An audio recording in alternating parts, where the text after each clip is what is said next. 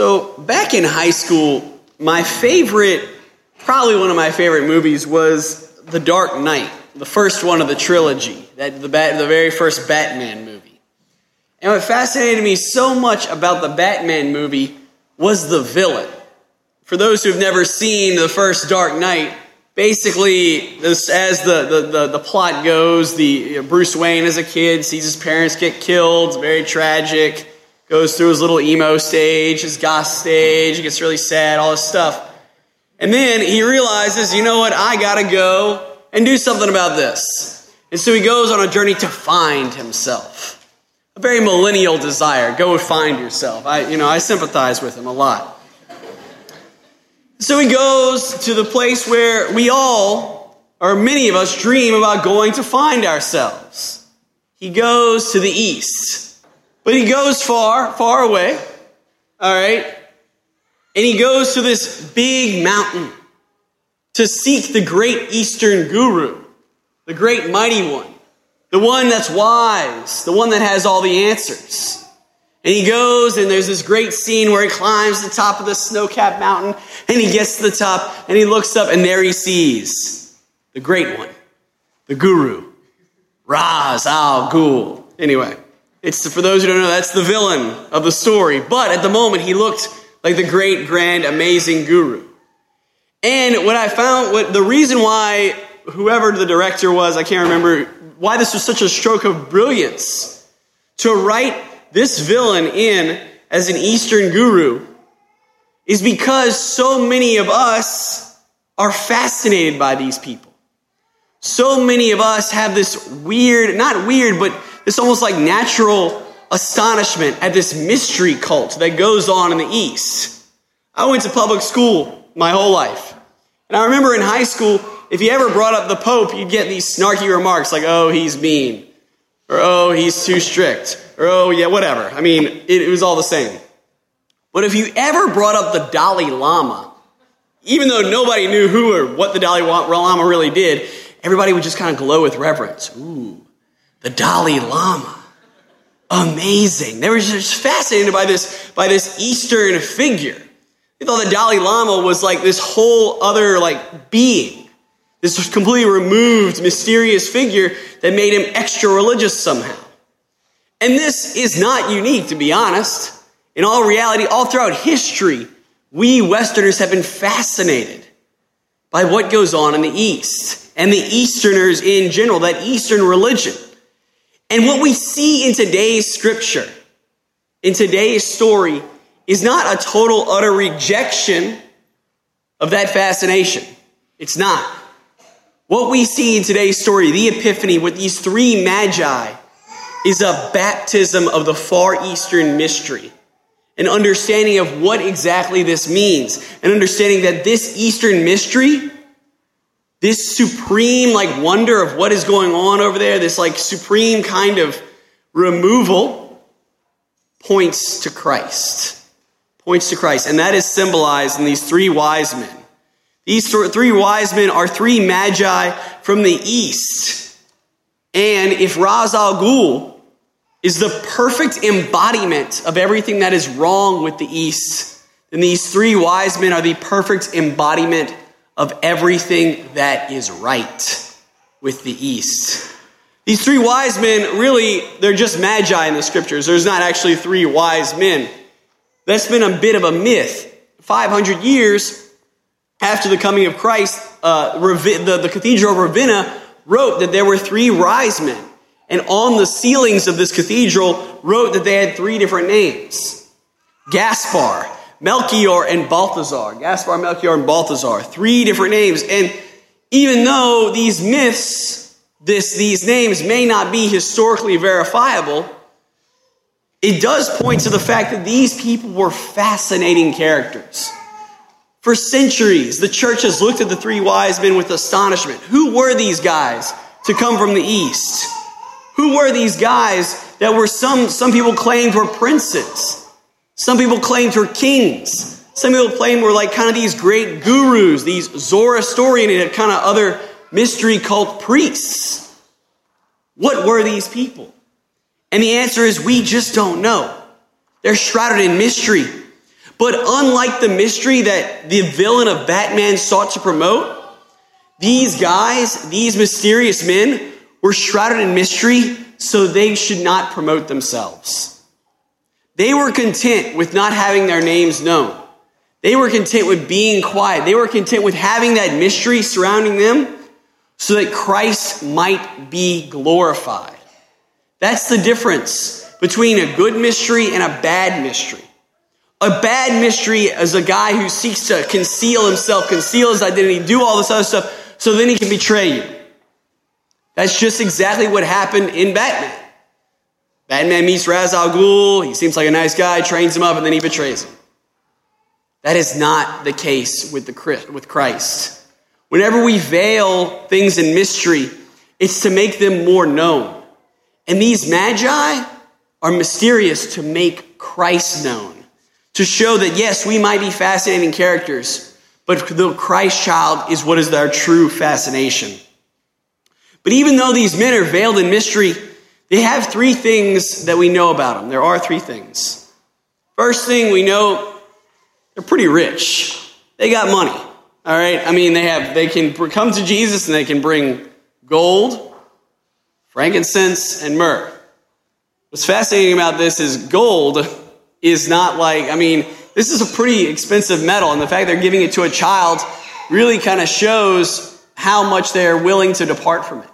They have money. The other thing to notice, too, is that they're famous. Lots of people came to Jerusalem all the time on pilgrimage, on whatever. But I doubt Herod noted everybody that came to Jerusalem. These wise men had to have some kind of fame. I'm not entirely sure what. We don't really know. It's kind of escaped us in history.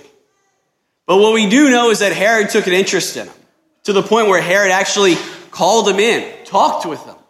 And actually then, not just called them in and talked to them once, but called them in twice. Called them in, talked to them, what's going on? We're going to see the Christ child.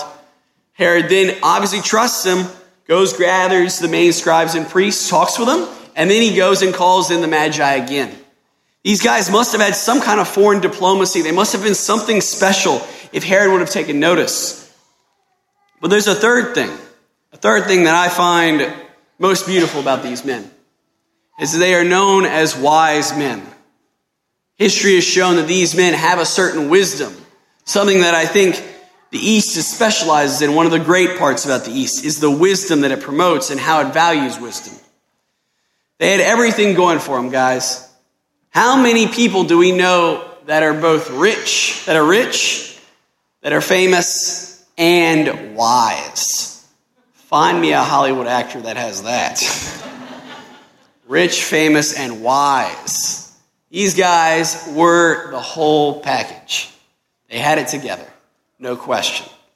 Just like the villain in Batman. But the difference between these men and the villain in Batman was that these men recognized that they didn't have it all together. They knew that their riches, they knew their wisdom, they knew their fame wasn't enough. And so they sought to go on a journey. Unlike the villain in Batman, who sought to hide himself in a snow-capped mountain, sought to overthrow the government in his own way, who sought to glorify himself, these men sought to empty themselves. Which means that these guys provide for us a blueprint of what it means to be a Christian. What these three men do, these three rich, famous, wise men show us, is that riches are only useful if you're going to lay them down at the feet of Jesus. They show us that fame and attention is only useful if you're going to use that fame and attention to point to the child Jesus. They show us that wisdom is only useful if it propels us on a journey to discover not some abstract, vague concept, but the real, living, and true God. And they give us one way to do this. And it's very, very simple. Look at the stars. Look at the stars. Friends, if you and I can gear our lives toward looking at the stars, not in the sense of like becoming astrologists or astronomers. That's not what I'm getting at. But to look at the movements of God. Many people have said that these stars, or this star, was not so much a constellation, not that they probably did not look at the stars, but an angel, a bright light, or a light that led them to Bethlehem, that led them to the exact place that Jesus was staying. And that shows us exactly how you and I can live our lives, I believe. One of the things that is so hard for us to do these days, in fact, maybe the hardest thing for us to do these days, is actually look at stars. Go outside, see if you can find any. If you live in Lafayette, which I do, I live here, they're impossible. They're gone. There's too much surrounding light in the area to see any stars. In a sense, you can argue, if we transpose this into the spiritual life, there's too many distractions. And how true is that of our spiritual life? How much physical light distracts us from our spiritual life? And how bad is that in this decade?